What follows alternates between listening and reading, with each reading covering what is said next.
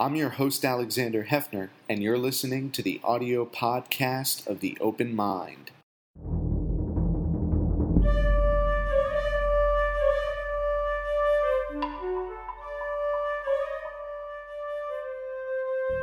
I'm Alexander Hefner, your host on The Open Mind. My guest today recently delivered a lecture at the Supreme Court about the contemporary revival of the Southern Manifesto in opposition to the holding in Brown v. Board of Education. Justin Driver is professor of law at Yale Law School. He teaches and writes in the area of constitutional law and is the author of The Schoolhouse Gate, Public Education, the Supreme Court, and the Battle for the American Mind. The book was selected as a Washington Post Notable Book of the Year, an Editor's Choice of the New York Times Book Review, and received praise from the American Bar Association. Thank you so much for being here, Professor. Justin, I'm glad to be here. We've been trying to make this happen for a while. We finally are here amidst tumultuous constitutional waters. And I wanted to start there, not with impeachment, but with these unfortunate and mysterious comments by Trump would-be appointees and now appointed judges. Democratic senators have been asking potential jurists, do you agree with the holding in Brown v. Board? And they're silent. They're not answering whether they agree with the fundamental equality derived from that decision. Is there something more there that we should be concerned with than just their refusal to accept precedent, the fact that they are unwilling to affirm assertively the holding in Brown? I find the refusal to acknowledge the legitimacy of Brown quite confounding, and one of the reasons that I find it confounding is that it is an incredibly protean decision. It means many different things to many different people, and so to say that you think that Brown was correctly decided doesn't really pin one down in a major way.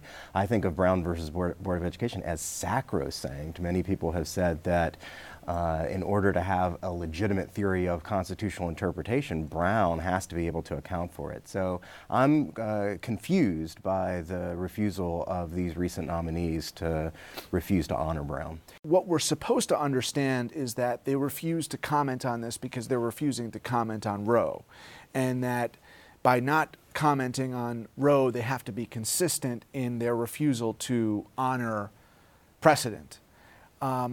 But we had all these nominations in recent years, from the Bush years and Obama years, where the nominees really did say that they were going to abide by stare decisis, by precedent.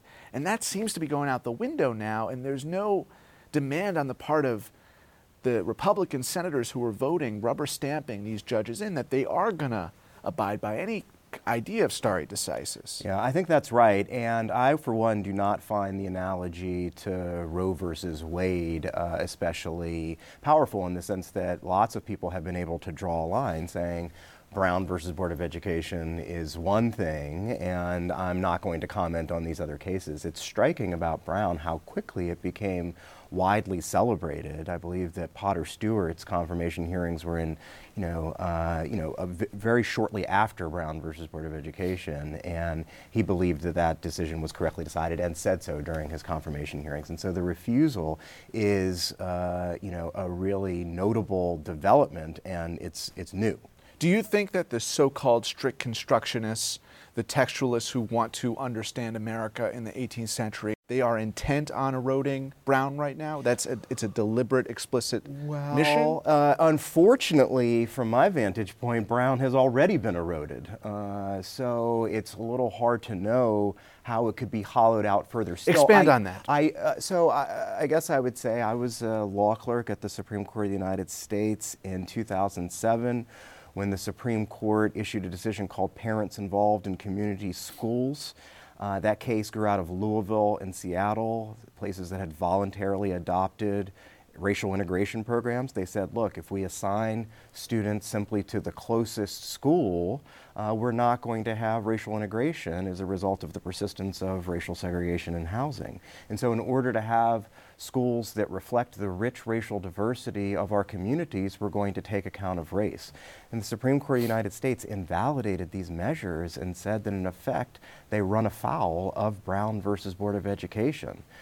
Chief Justice Roberts wrote an opinion where he says the way to stop discrimination on the basis of race is to stop discriminating on the basis of race. And he says that these programs are just like Brown in the sense that in the era of Brown, school districts told students where they could go to school based on the color of their skin, and these programs tell students where they can go to school based on the color of their skin. It mattered not one whit for constitutional purposes that in the bad old days, students were sent to separate schools, and that was sort of predicated on racial inferiority, perceived racial inferiority of people of color. And in the modern era, they were taking account of race to bring people together. So I find that Brown has been hollowed out. Indeed, it's a long sort of period of erosion that has happened to that decision, and there's precious little of it left, in my view. What's next? Yeah. Given that we have a majority still dominated by Roberts, I guess my question is, how does that erosion persist even more than what it is today? So, well, there are a couple of things. One could imagine a world where they say that Brown versus Board of Education was incorrectly decided in the first instance, and that states who want to have racial segregation should be able to have that. That's not going to happen even with the current court. The more likely scenario is that the rise of colorblind constitutionalism will creep from the elementary and secondary schools to higher education as well. This is a way of saying that affirmative actions days are likely numbered. Justice O'Connor wrote an opinion for the court upholding the legitimacy of affirmative action in 2003, and she said there that in another 25 years, it's likely that affirmative action will no longer be necessary. Here we are 9 years away from that time. And at the time, many people, when she wrote this in 2003, many people said, that's not going to be long enough. Proponents of affirmative action these days would sort of leap at an opportunity to have another 9 years of affirmative action. Its days really are numbered. Right. When we had President Crutcher here of the University of Richmond, we talked about Gratz and Grutter and Bollinger and the reality of that being an aspiration that was not achieved. And that cannot be achieved under current policies when you have this lore of Brown and then the enactment of policies that just did not follow suit. But studying this jurisprudence historically, what did you find to be, in the passage of legislation to try to enact the goals of Brown to be most effective, or what still can be most effective and ultimately, in this climate, pass the jurisprudence test? Wonderful question. I'm glad you asked. There is room available for school districts who are interested in pursuing racial integration to do so. Justice Kennedy wrote a controlling opinion in the parents involved case where he says that colorblindness is not required on behalf of school districts. School districts can be race conscious in the way that they draw the district boundaries of particular schools. They can be aware of the broad racial demographics, even if they cannot, sort of racially identify individual students. You could also imagine a world, and some school districts have done this, of taking account of socioeconomic status, which is not perhaps as effective at just thinking about race, but would also allow school districts to be able to bring about racial integration. So the sad truth is that the programs that were at issue in Louisville and Seattle were very unusual. That is to say, there was precious little appetite for racial integration in our body politic before the parents involved in community school district decision, and there's precious little appetite after that decision. It would be erroneous to believe that the parents involved decision takes all sort of opportunities off of the table.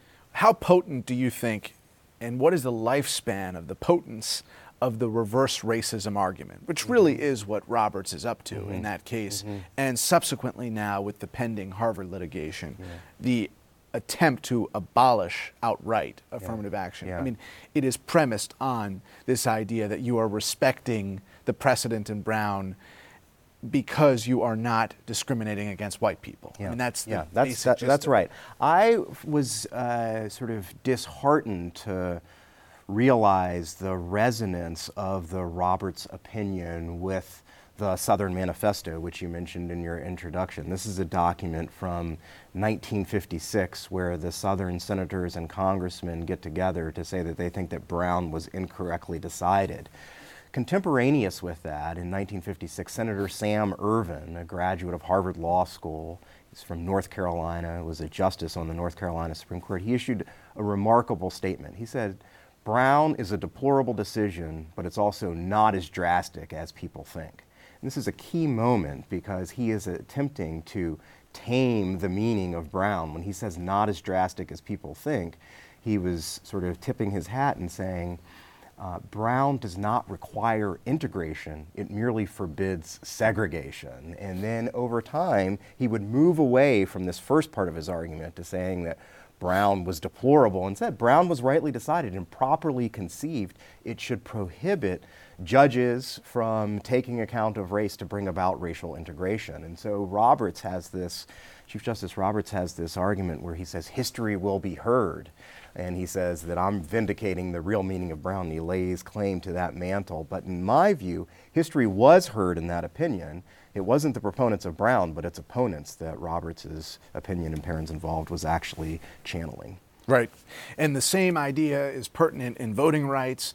And when Roberts rules in favor of removing people from the voting rolls in Ohio, it is the same idea. And, you know, to my mind, and Akil Amar and I debated on this subject, this idea of these two lanes of strict constructionists, textualists, and living constitutionalists, that's malarkey, to quote Joe Biden, right? I mean, that has always been malarkey. We were talking off camera about a constitutional consensus. Well, I don't know about that anymore in this political climate, but can you maybe give voice in your mind to this idea of the Constitution being respected as it exists today, not being a modern living constitutionalist theory?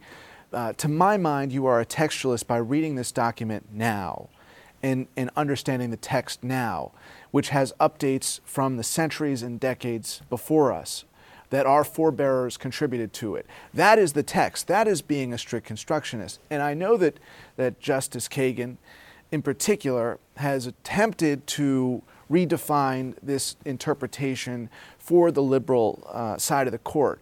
But why has there not been more of a multifaceted effort on the part of the minority and more broadly in the political sphere to assert that we are the party that is respecting the Constitution, and that makes us the textualists and not a living constitutionalist? It's a really important point that you are making in this question.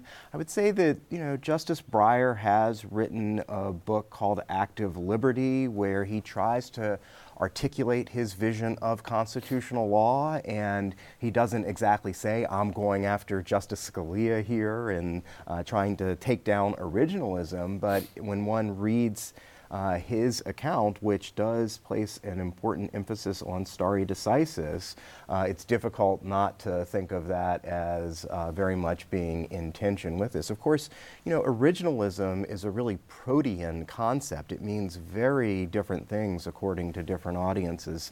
Some of the people in the academy, when they talk about originalism, they would say, of course, there's a place for stare decisis. Indeed, even Justice Scalia said that sometimes stare decisis should carry the day. But of course, that is an interesting point because one of the virtues, supposed virtues of originalism, is that it gets rid of discretion. But if you're deciding when to abide by stare decisis and when to get rid of stare decisis, of course, there's an enormous amount of discretion there as well. There may be an opportunity, based on your book, for consensus to emerge on questions in the school on free expression, corporal punishment, more so than the question of affirmative action, where we anticipate a hotly contested court. Is that the way you see it potentially? Yeah, one of the core arguments in the book is that it's possible to assemble a coalition of liberals and the libertarian-inflected vision of constitutional law that is ascendant in some right circles in order to bring about some needed adjustments to the doctrine. With respect to the freedom of speech, if you're a libertarian, you have a certain amount of skepticism of state authority to be able to determine what can and cannot be said on school premises.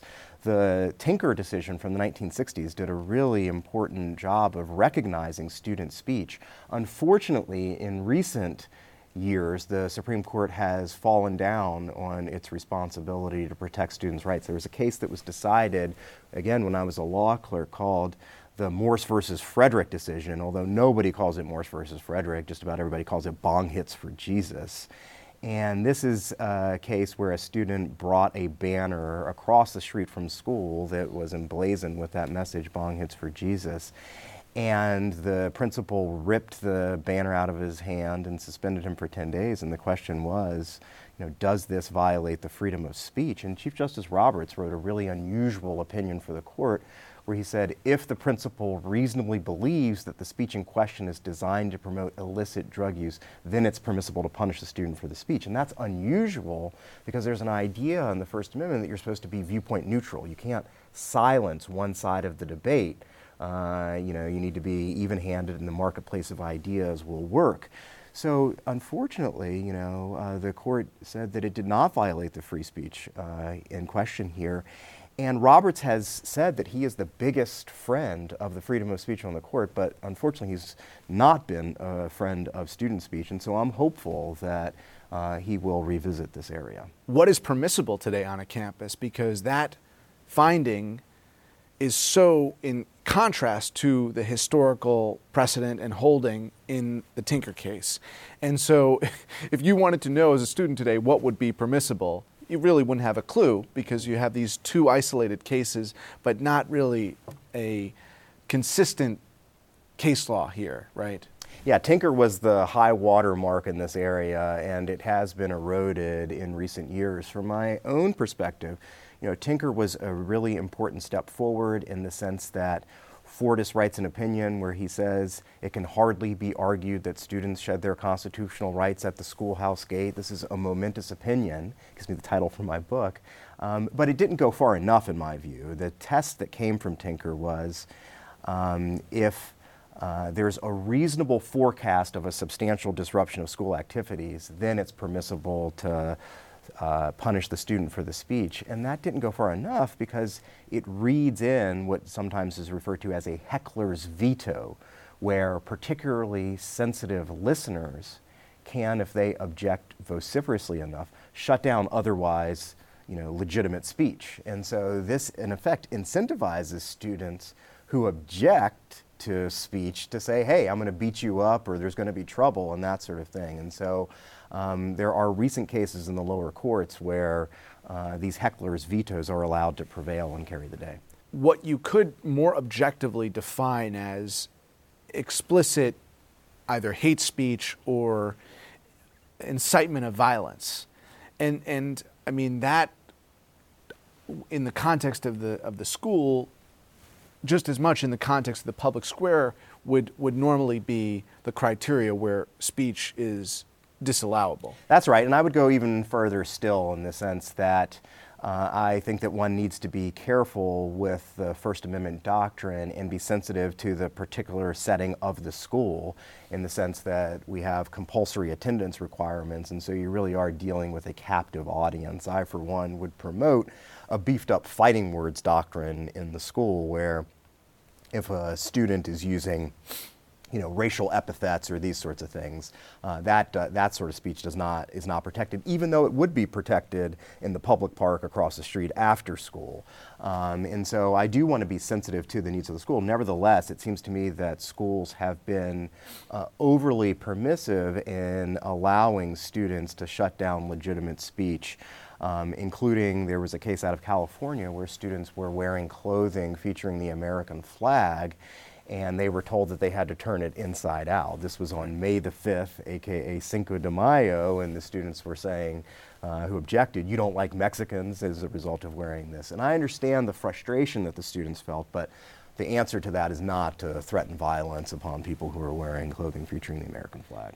Justin, in the time we have remaining, how does this extend to corporal punishment and to discipline in the school? In other words, in a public school, what is acceptable today according to the current constitutional standard? Yeah, the single most shocking case that I discovered in writing about this book is a case from the 1970s. It's called Ingram versus Wright, where a student in Miami, Florida, was beaten savagely. He received 20 licks with a 2-foot-long wooden paddle, and his infraction was being slowed to get off of the stage at a school assembly. He had bruises that were, one that was 6 inches in diameter, that was tender, purplish, swollen, and oozing fluid 3 days after this attack. And the Supreme Court of the United States said that it did not violate the Eighth Amendment's prohibition on cruel and unusual punishment. They said in order to qualify as cruel and unusual punishment, it has to stem from a criminal conviction. And so this has no application in the school whatsoever. What I find most distressing is that this is not merely a historical artifact. Instead, corporal punishment is alive and well in this great nation of ours. There are 18 states that continue to permit corporal punishment. And in some ways that overstates it, because just 5 states account for more than 70% of the instances of corporal punishment. Those 5 states are all in the Deep South, and it will come as no surprise to you and viewers of this program that students of color receive a disproportionate share of corporal punishment. So if I have any single hope for this book, it's that it'll elevate the salience of this issue. I think a lot of people are unaware that corporal punishment persists, and that it will invite the Supreme Court of the United States to revisit this topic. And you're talking about public schools. Yes, that's right. I'm talking about public schools, and there's compulsory attendance laws. Some of these schools have no ability to opt out whatsoever. So if you're a parent who objects to corporal punishment, there's no way that you can say my kid will not be hit. It's a really archaic practice, and we should say that it's not happening in Atlanta in Georgia. Instead, it's happening in these more remote and isolated parts of the state.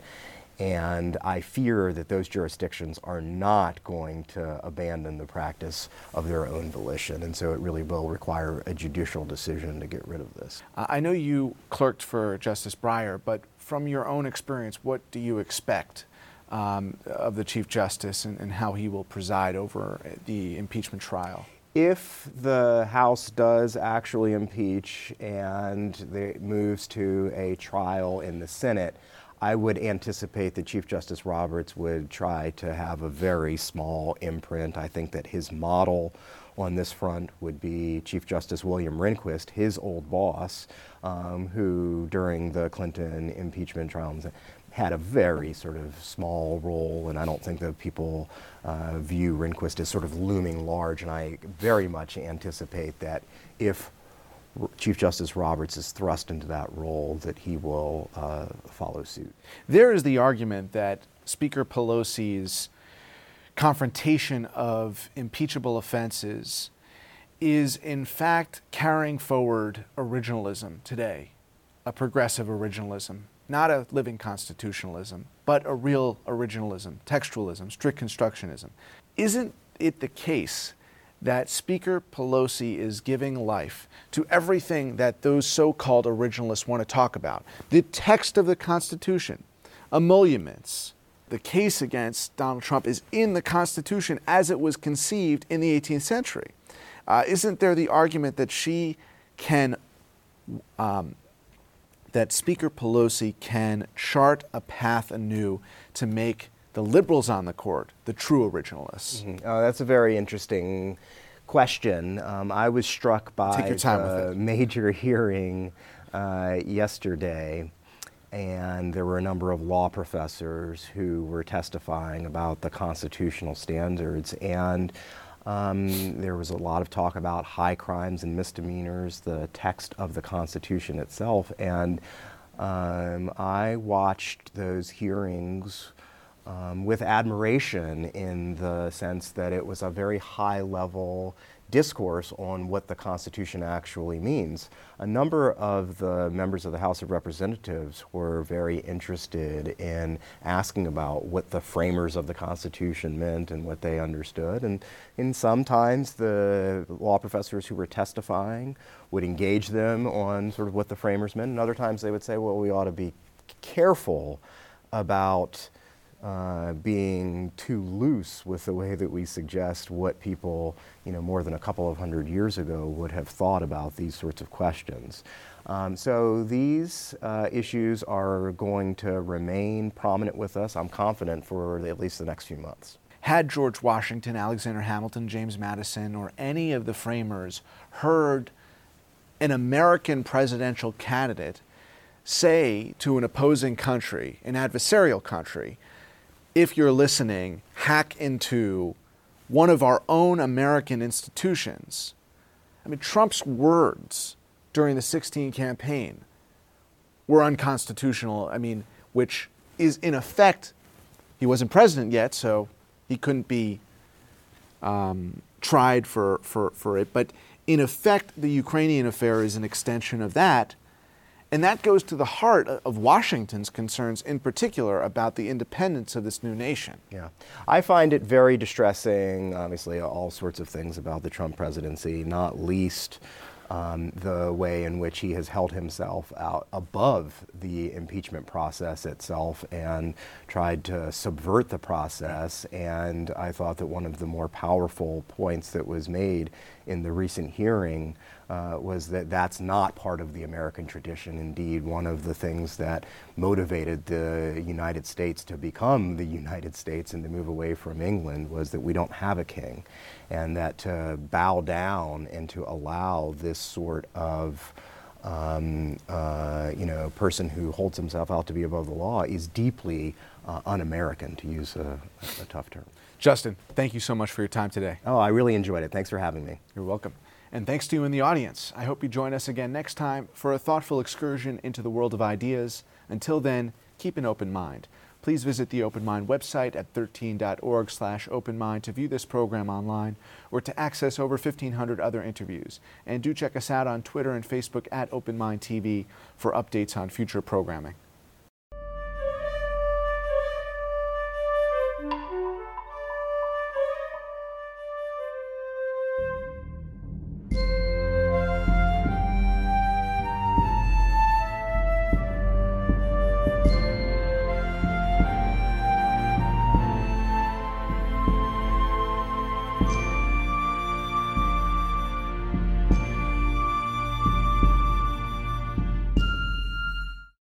Continuing production of The Open Mind has been made possible by grants from Ann Olnick, Joan Gans Cooney, Lawrence B. Benenson, the Engelson Family Foundation, Alfred P. Sloan Foundation, the John S. and James L. Knight Foundation, William and Flora Hewlett Foundation, Joanne and Kenneth Wellner Foundation, and from the corporate community, Mutual of America.